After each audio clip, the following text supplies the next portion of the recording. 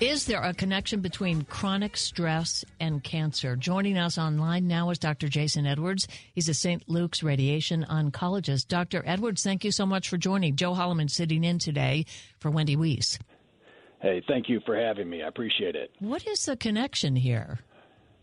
Yeah, so over the past few decades, there's been several studies that have found associations between patients who have high stress and increased risk of cancer. And when they look at patients who actually have cancer, who are in more stressful environments or who have chronic stress, they found that their outcomes are worse. And so there's not a stone-cold connection, but they find a strong association between those two things. I would think just getting the diagnosis of cancer would cause our stress to go through the roof, for starters. Yeah, there's no doubt about it, and it's important to separate short-term stress or acute stress versus chronic stress. And so we all have short-term stress, right, every day. I'm talking on the phone with you. There's a little bit of stress with that, and that can be good for us. If you have a strong workout, you can have stress hormone release, and that can help your recovery. But it's really chronic stress, so it's stress that's unregulated over a long period of time can cause multiple medical issues. It's associated with worse outcomes with cancer, but it can also have effects on insomnia, effects on your GI tract, anxiety and depression, and cardiovascular disease. So it's really important to address the stress in your life and deal with it. I find it interesting, and I guess I go along. I was a bit surprised that it had an effect with cancer patients. I understand how on your heart and your blood pressure, I guess I could relate to that because I could feel it. When I stress out, I can feel those physical symptoms. I didn't realize that it basically exacerbated your cancer problem as well. So you mean physiologically it causes the cancer to grow more? Yeah, it's kind of an odd concept, right? And I think a rational person would kind of meet that with some level of skepticism. But when you look into the data on it, what they find is if you have higher levels of stress hormone, your immune system doesn't work as well. And we found that the immune system, in the last 20 years, we found that the immune system plays a critical role in fighting cancer, so much so that many of the new drugs that we treat patients with are immune modulators, meaning that they improve the ability of the immune system to kill cancer cells. And so if you have a disruption in your sleep or a disruption in your stress levels, then your immune system's not going to be as good, which opens the door for new cancers and makes your outcomes from current cancers worse. And so that's the link between the two. So is that what we read, immunotherapy? Is that what you're talking about?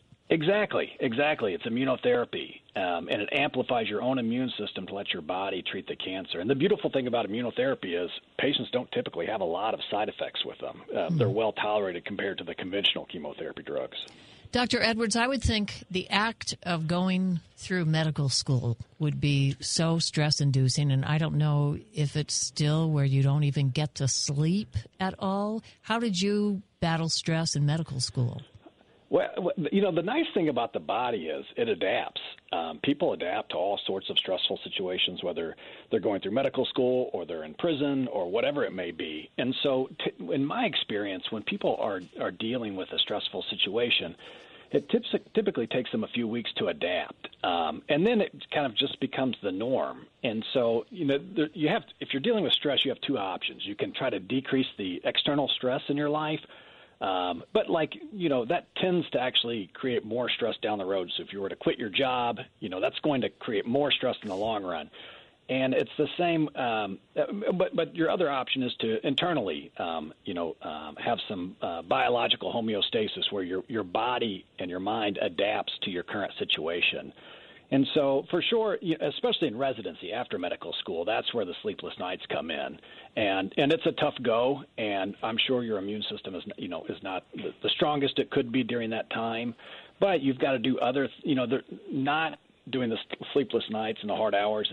That's not an option, and so you have to do some other things to kind of bolster your systems, which means try to avoid alcohol, try to avoid cigarettes, try to eat a little bit better. Even though you're really busy, try to exercise a little bit when you can, and that will make your body stronger to kind of, weather the storm. As a non-medical person, it never made sense to me that people going through medical school would be sleep deprived. It seems bad for their health, that it would not help the patients, and it would not help them learn. But that's just me, a regular person who did spend some decades sleep deprived. Yeah. And so they've done studies on this in the residency programs, and the data is actually mixed on it, but they put an 80-hour limit on how much you can work in a week. And some residency programs that's more strictly enforced, and some it's less strictly enforced. But there's only 168 hours in a week, and so 80 hours a week is a pretty solid, week. And so it's that's kind of a double-edged sword, because you want your residents somewhat well rested, your young doctors well rested. But at the same rate, it looks like it's extending the training period, because when people, if they have a 5-year residency and they have restricted hours, at 5 years they may have to do some extra training, sometimes in the form of something called a fellowship, where you get extra training. And we're seeing more residents go into fellowships now, and they think one of the reasons for that may be that they're getting less time in the hospital during their typical residency. When you talk about the stress, and I'm a big believer in that stress is probably the big killer behind everything, or at least the thing that's pushing every disease, and have seen that, but have seen things about that, is still the best way you talk about it. And some of it's, I think a lot of people think that, if I have a glass of wine or I have a cocktail, that's reducing my stress. But every time I hear about stress, they always say about alcohol intake. And I think that's, at least to the layman, counterintuitive, because they think, if I have a beer or two, that relaxes me. I feel better. That's helping my stress. Yeah, so it's a paradox. And so like a cigarette or a beer, it does relieve your stress in the short term. And that's, then you feel good. And so you kind of get some positive feedback from that. But what they find is the rebound from that is not good. And specifically with alcohol, it really makes the quality of your sleep very poor. Mm-hmm. I wore a device that kind of tracks your sleep for a year and a half, and you could see that. I mean, I don't drink a lot, but even one beer would very much make the quality of your sleep much less than it typically is. And so in general, even it would be better for you to go for a walk. And so, and now life's not perfect, right? You have a drink here and there. That's one thing, but in general, less is better. Okay. You did say the one thing about walking, and I always tell people the thing that seems to take my stress level down is exercising. Exercise, yeah. But then I think people will think, exercise. But literally that can mean, right, like taking a walk. You don't have to be setting a land speed record here. For sure. You go out for a walk today. Say it's a nice day today. You go out for a walk for 20 minutes. It just feels right. We're kind of made to walk, and anatomically, but also it's almost meditative. It's so good for your mind to get out, breathe some fresh air, enjoy nature.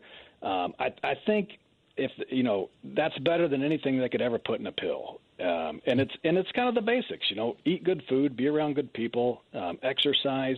They typically recommend exercising about 3 times a week, 20 to 30 minutes. But I would say walking's great. It's a great start, and it makes you start looking at yourself as a healthier person too. And so it's a great habit to get into. I think your last point I think is well put, because I at one time was horribly overweight, and I thought, I can't do that. And I would see with these commercials where people were running up the side of a mountain in their $200, running shoes or whatever. But what I found out is go out, walk, drop 10, 15 pounds. All of a sudden you can do a little more. And you want to do more. And then you want to do more. And I think the other part is that being selfish, it just felt good. You didn't feel so sedentary, like a big lump. Mm-hmm. And then so it's like, I'll walk a little farther. I'll walk a little faster. Next thing you know, I'm hiking. It was like, but it starts with that taking a 20-minute walk 3 times a week. And like I said, a stroll. If you don't even want to call it a walk, take a stroll. Just do it. Do it, yeah. Dr. Jason Edwards is a St. Luke's radiation oncologist talking about the research behind chronic stress and cancer. Before we go, Dr. Edwards, do you know many physicians who smoke these days? It's actually very rare. Back maybe 40, 50 years ago, you could even smoke in the hospital. But there's a lot of social pressure, not only to not smoke, but in the doctor's lounge. People eat pretty well. And then you start to notice that most of your colleagues exercise, and so there's some social pressure that actually works for you at St. Luke's, at least, where the doctors are in general in pretty good shape. That's a good example. It's rare. Yeah. And if you go to YouTube and look at TV commercials from the 50s, they're doctors in their offices smoking while talking to a patient. I remember being a little kid with a doctor who was at least 40 pounds overweight smoking a cigarette.